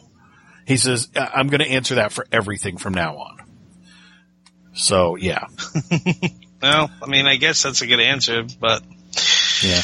The only other thing that I have is one really fun trivia thing, and I think you'll appreciate this. Okay. So, in an interview recently with the actor who played Chief in Wonder Woman, he told everybody that Chief was actually a demigod. He was Nappy, the Blackfoot demigod. And he went on to talk about that and about how he fits into the pantheon of gods and demigods and such stuff. They brought up the fact that, like, and second time watching the movie, I noticed this too. Everybody that meets Diana wants to shake her hand. They all put their hands out to shake her hand, and she just looks down at them like, what? What is this? Like, not confused, but just like, I don't know what you're doing. And she just moves on with her life. He is the only one that when he puts his hand out and she reciprocates, like she shakes hands with him. And when he first addresses her, he speaks in Blackfoot and she replies in Blackfoot, and they never subtitle it. And he says that what he was actually saying was introducing himself as Nappy, demigod of the Blackfoot, because he recognized in her godhood. Okay, I do remember them speaking foreign language at each other, and it wasn't subtitled. Yep. I do remember that part. Because I thought, okay, they're just showing us that she can speak his language. Right. You know what I mean? Because she can speak 100 languages, and guess what? She can speak Native American as well, a race of people she's never met, quote unquote. That's what I thought as well. Huh. But yeah, that was why they didn't subtitle it, was because they were actually saying, you know, he was introducing himself as a demigod. And she just rolled with it. She's like, yep, cool. Well, she was there to hunt Ares, so to her that just seemed normal probably. Yep. That's pretty interesting. I like it. Yeah, I did too. I like it a lot. So that's it. That's all I got other than the Doctor. Well, I think we need to talk about the Doctor then. I think we really need to talk about it. It never has an episode more lived up to the title of Doctor Who than having Missy walk out and keep calling herself Doctor Who. Yeah. Why are you saying that? Why are you saying that that's his name? Because he always says, I'm the Doctor. And they always say, who? And he goes, the Doctor. And besides, that's his real name. What? No, it isn't. And then he pretty much confirms that, yeah, that's my real name. Yep. My real name is Doctor Who. I was like, oh my God, that's so awesome. Like, after 300 episodes and 50 years or whatever it is, you know, he's saying he's Doctor Who. I like it. I did as well. So, that being said, yes. pretty powerful episode. Like, I didn't see it going the direction it went. I kind of like, I mean, obviously we're going to talk about it because we're going to have to spoil it. So, like, going through the episode, I didn't see how the ending was going to go until, you know, Bill said something about, well, they're all in pain, constant pain. And he said, oh, don't worry. We have this. It goes around your head. It helps with the pain. I went, oh, shit, really? Yeah. Like, I'm like, that's no. And then, yeah. So, I mean, craziness. You're way better explaining it than I am, so go. So, last week's episode ended with the Doctor, and this was something weird too, and maybe I just picked up on it, because my DVR always records the last minute of the episode before, so I got the last scene with him and Missy in the TARDIS talking about maybe it's time for us to be friends again, and he was saying, you know, that's the problem with hope, it can be addictive. He was wearing a wedding ring. I don't remember seeing him wear a wedding ring. I mean, I know we had the whole River Song thing, and that, you know, this kind of came about because her last wishes were sent through Nardole, etc. But he was wearing a wedding ring on his left hand. Big silver ring. And maybe I've just missed it all this season. I'll have to go back and check, which I will be doing shortly here. But it just seemed really out of place. I was like, whoa, wait a minute. But So basically, we start off this episode with Missy. They land on this ship, and Missy bursts forth and introduces herself as Doctor Who. And these are my, what did she say? These are my companions, expendable and comic My relief. expendables. Yes. My expendables. Yeah. One of them was comic relief and one of them was something else.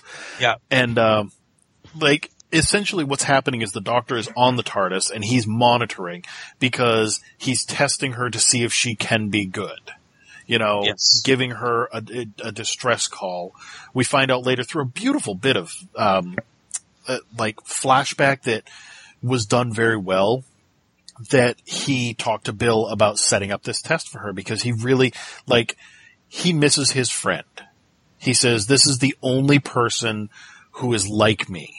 The only one in the entire universe who is so much like me. And that doesn't just mean race. That means, they think alike. This is why they've always been great adversaries, because they are two sides of the same coin. They're both brilliant.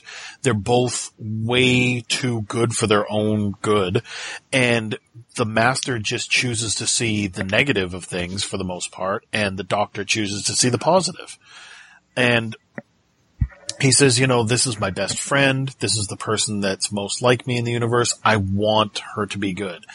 And they throw in some nice little nods there when he says, I remember back then he was great. And she's like, wait a minute, he? And he's like, yeah, I think he was a man back then. Maybe it was a woman. I don't know. And he says that Time Lords have lived for all these generations, all these eons. They've kind of moved beyond the simple binary gender system that humans have here on Earth. And so that was kind of cool and a nod to the whole, regenerating into a woman thing. Right.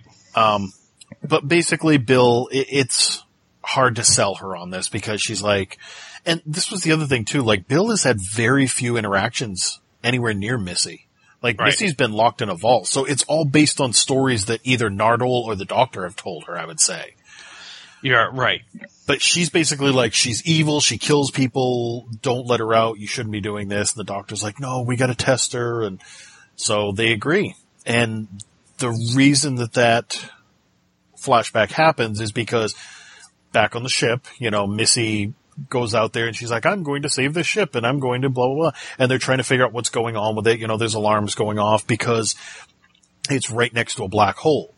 And they kind of pull an Interstellar here and, the ship is moving away from the black hole, but very, very, very, very, very, very slowly. And this one crew member shows up where they are. He comes down and he's like, what are you doing here? Which one of you is human? Because suddenly there are all these life signs coming up the lifts. And he's like, they only come up when they sense humans, and whoever the human is, they're coming for you, and the only way to stop them is to kill you. And they're like, no. We can't do this. This is a real test for Missy. Is she going to actually turn in Bill or kill Bill? Kill Bill. And the Doctor doesn't seem to trust her because he comes right off the TARDIS, and he's like, no, we're not doing this.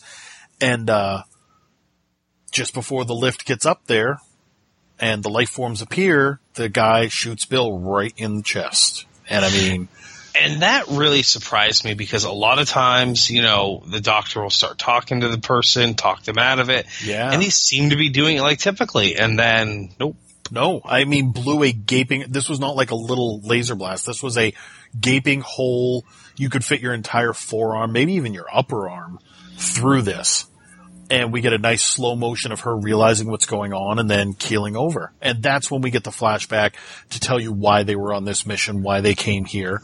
And then when we come back to the present, the doors open and these shrouded bag over their head, pillowcase over their head, characters kind of come out and scoop Bill up on a gurney and take her away. And they say that they can fix her. And the Doctor's like, good, they can fix her. And they're like, no, only she can come. And the Doctor whispers, he's standing outside the lift as the doors close, and he's whispering, wait for me. And they're like, what are you doing? He's like, I'm sending her a message in her subconscious. Yep. They're like, well, she's dead. Well, they said they're going to repair her. Yep. And we see that throughout the episode. Yeah, it keeps coming back to her because, like I was saying, they do the Interstellar thing where they talk about how the closer you are to a black hole, time passes more slowly. So you get to see Bill does get, quote-unquote, repaired. She's got a giant metal box sticking out of her chest. and a sheet over it so that they don't have to show you, that it's sticking out of her flesh, because then they'd have to show naked flesh. And this is the BBC. But she is talking to this guy down there. It was like Mr. Slash or something. God, I can't even remember his name. Yeah, something like that. Yeah, like Mr. Slash, I think. And he seems to be like part janitor, part maintenance guy down in this ship. But he knows everything. Yes, he knows everything about what's going on down there. There's that overweight Nurse Ratched type who is tending to the other patients that we meet. God, she is a Nurse Ratched type, isn't she? Yeah. We see that there are all these other patients who have the sacks over their heads. Their bodies are completely covered. And it's like an IV, and they have these little teletype machines where they can hit it, and if you turn up the volume, you can hear what they're saying. And it's a lot of things like pain, pain, pain, or kill me, kill me. Yeah. They all seem to be very miserable, but they can't do anything about it. They just kind of sit there like they're in a drunken haze and tap on their little buttons. So, Bill explores a little bit with Mr. Slash, and he talks to her about things that are going on. He's watching what's going on with the Doctor and Missy and Nardole up at the command post that they left them at. And they never give an exact time, but years are passing for Bill and Slash and the other people. It's almost like at one point they showed a clock. Yep. And the clock showed time at the top of the ship, time, level 1056. That's right. And I want to say the top of the ship showed like 2 days or something like that. And then the level was like on like 1,000 years or something like that. I think it was also in days, but it was like 10,000 days or something. Okay, yeah. I mean, it was insane. Yeah. Well, I don't even think I think it was more than 10,000 days. It might have been like 100,000 days. That would be 30 years. Yeah. Yep. Or something like that. But yeah, or 100 years, I mean. It was a lot of days. Time was passing. Like when you watch the clock, the second hand was just tick, tick, tick, tick, tick, tick, tick, tick, tick.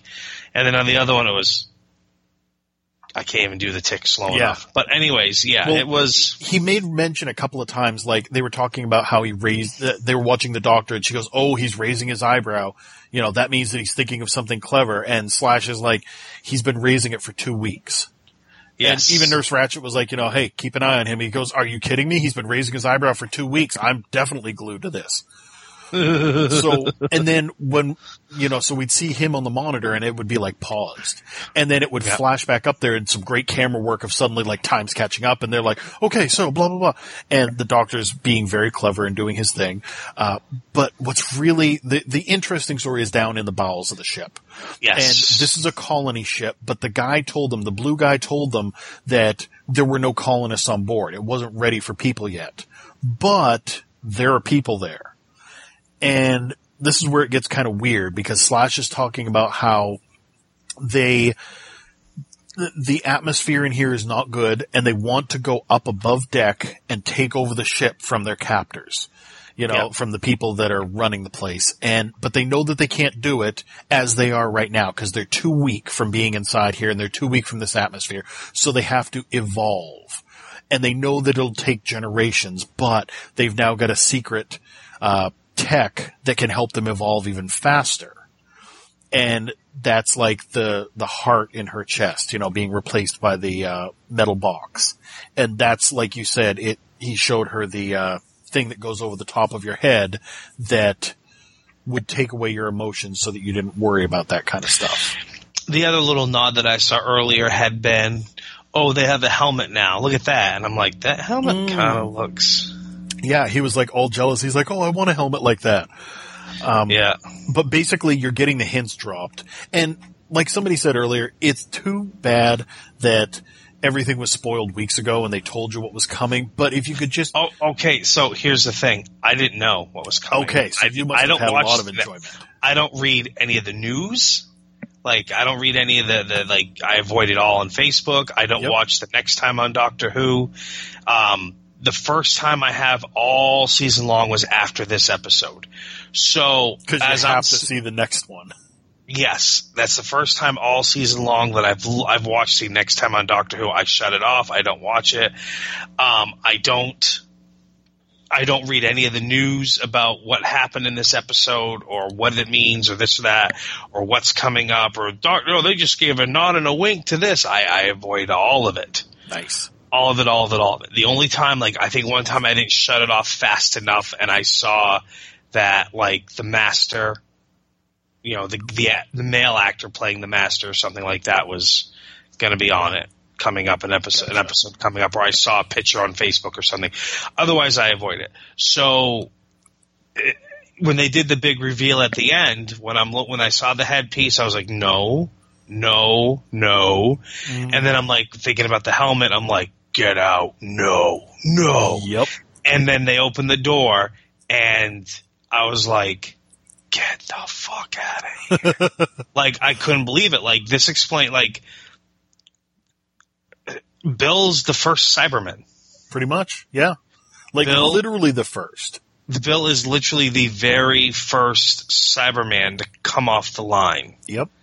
Because and that is huge. These are the Mondasian Cybermen from Mondas. Because Missy's sitting there and she's like, why do I know this? Why do I know this? This seems so familiar.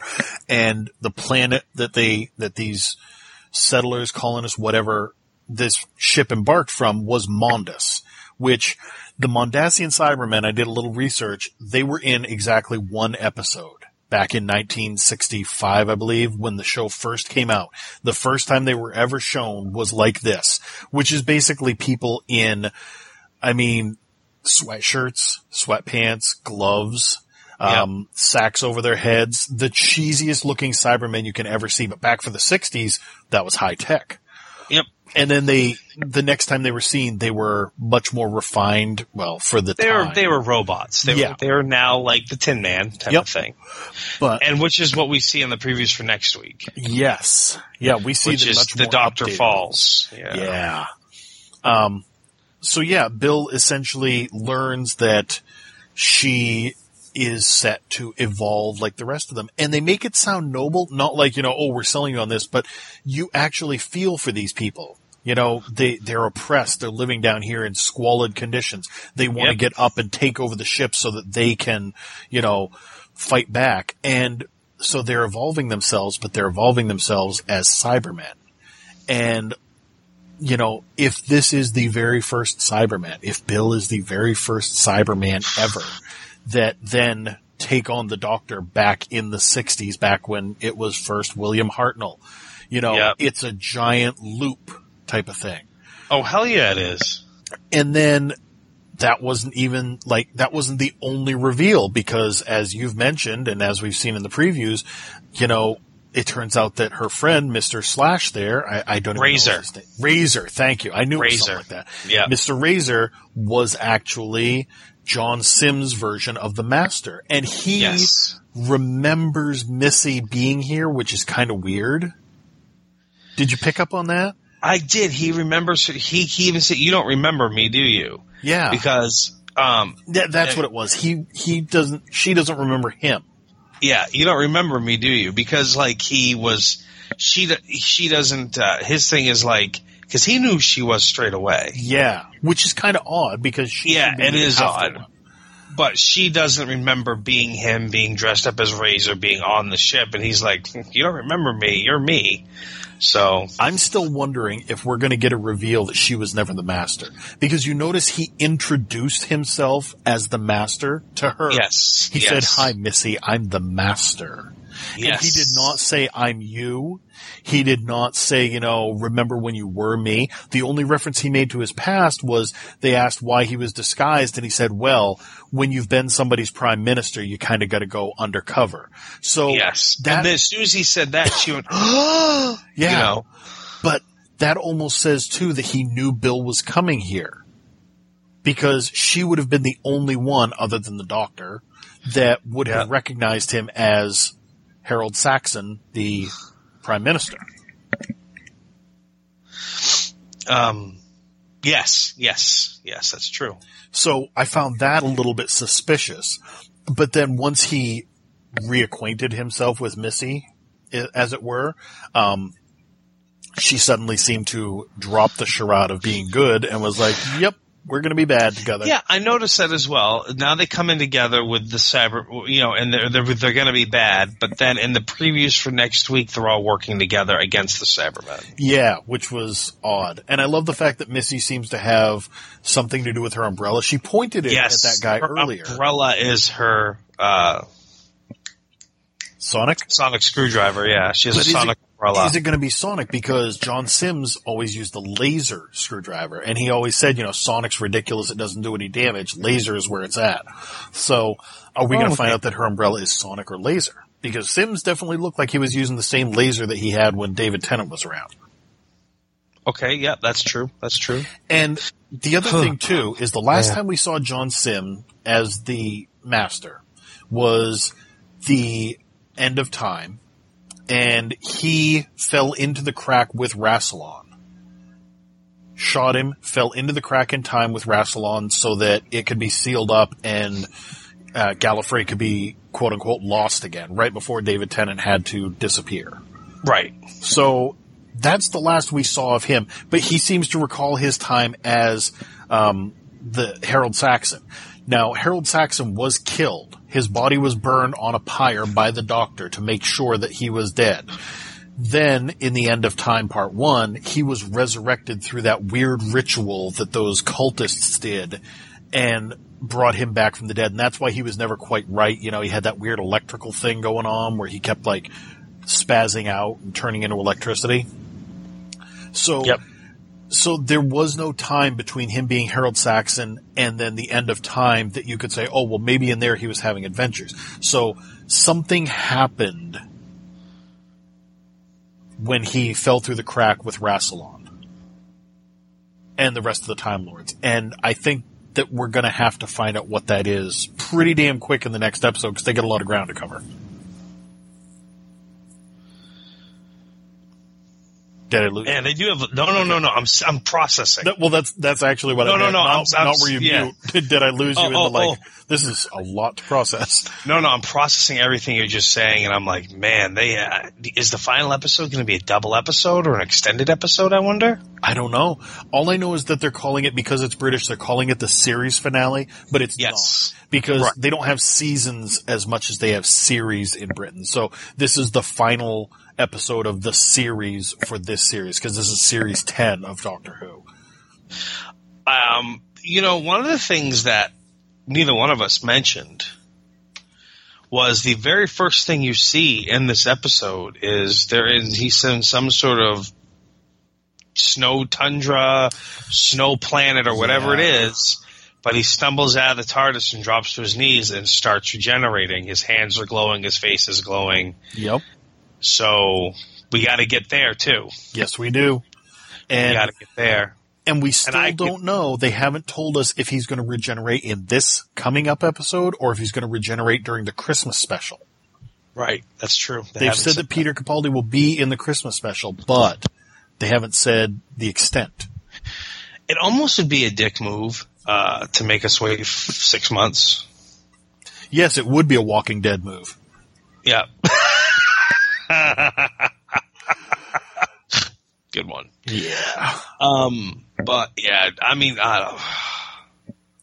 it was a great episode though. It was.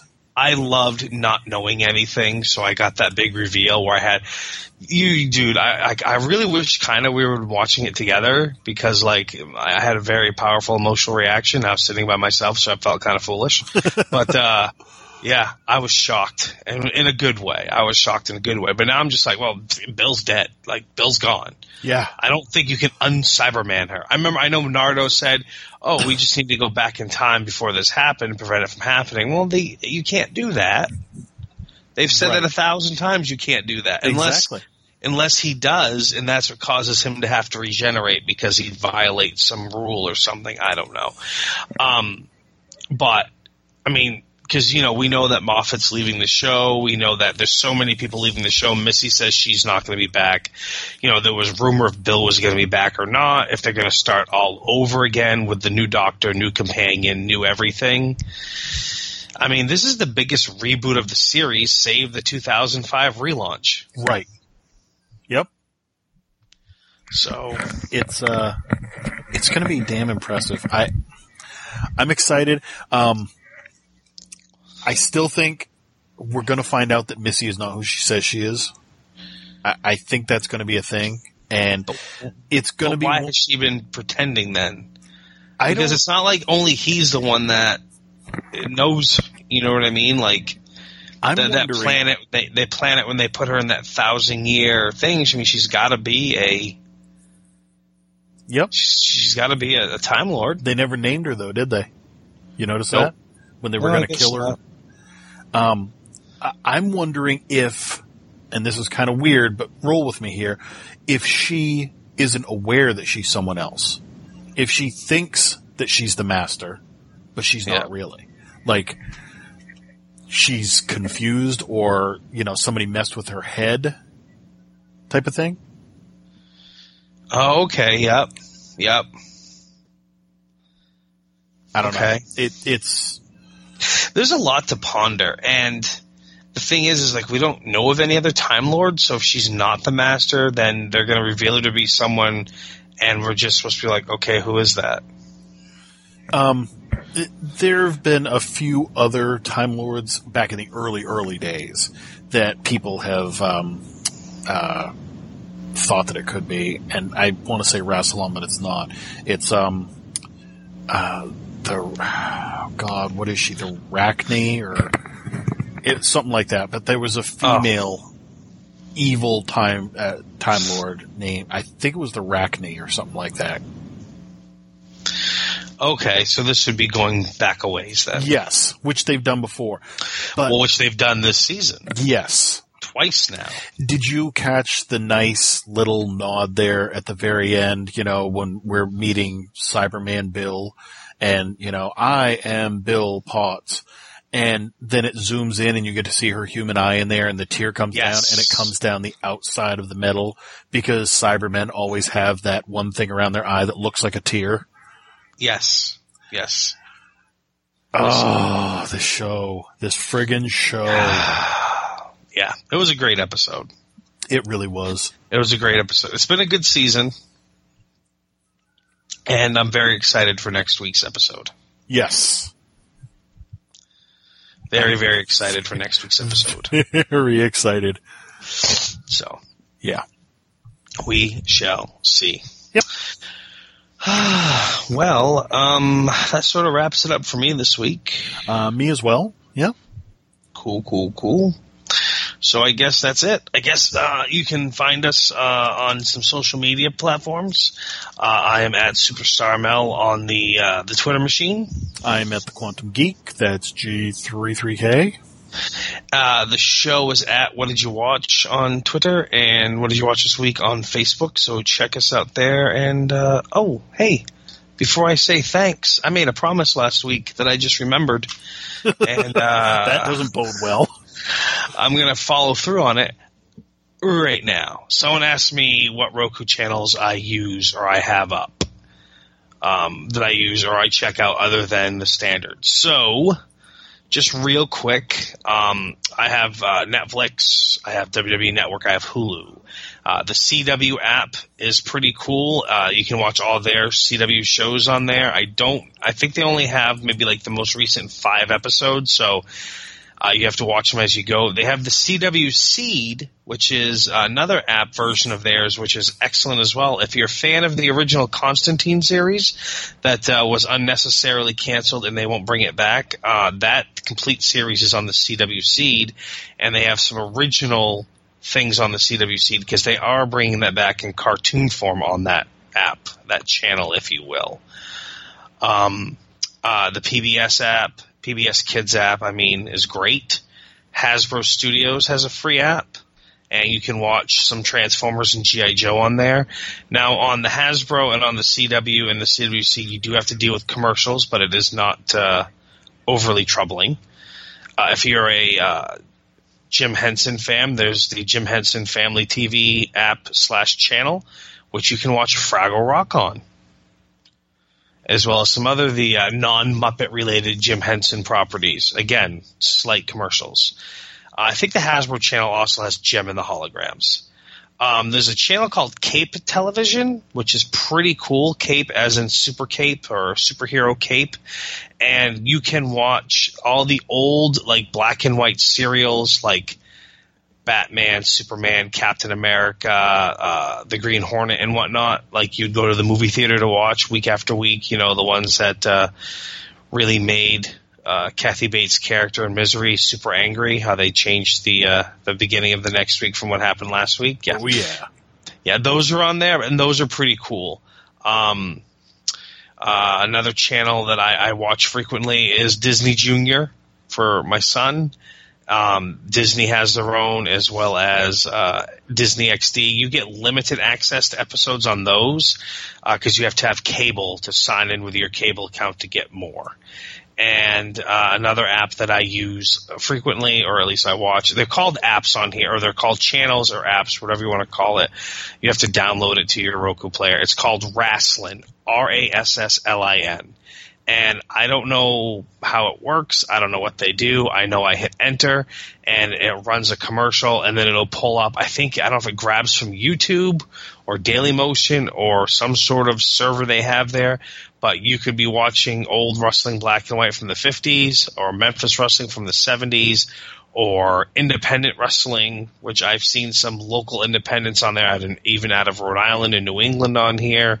Or maybe you're going to watch some TNA or old WWE, and the video clips can last from a promo to a match to a whole hour-long TV show, and they throw a couple of commercials on in between.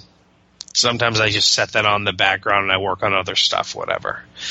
So those are a few of the apps or channels, if you will, that I use on Roku. Those are all free. There's a lot of paid ones, of course, as well you can get. So there's that.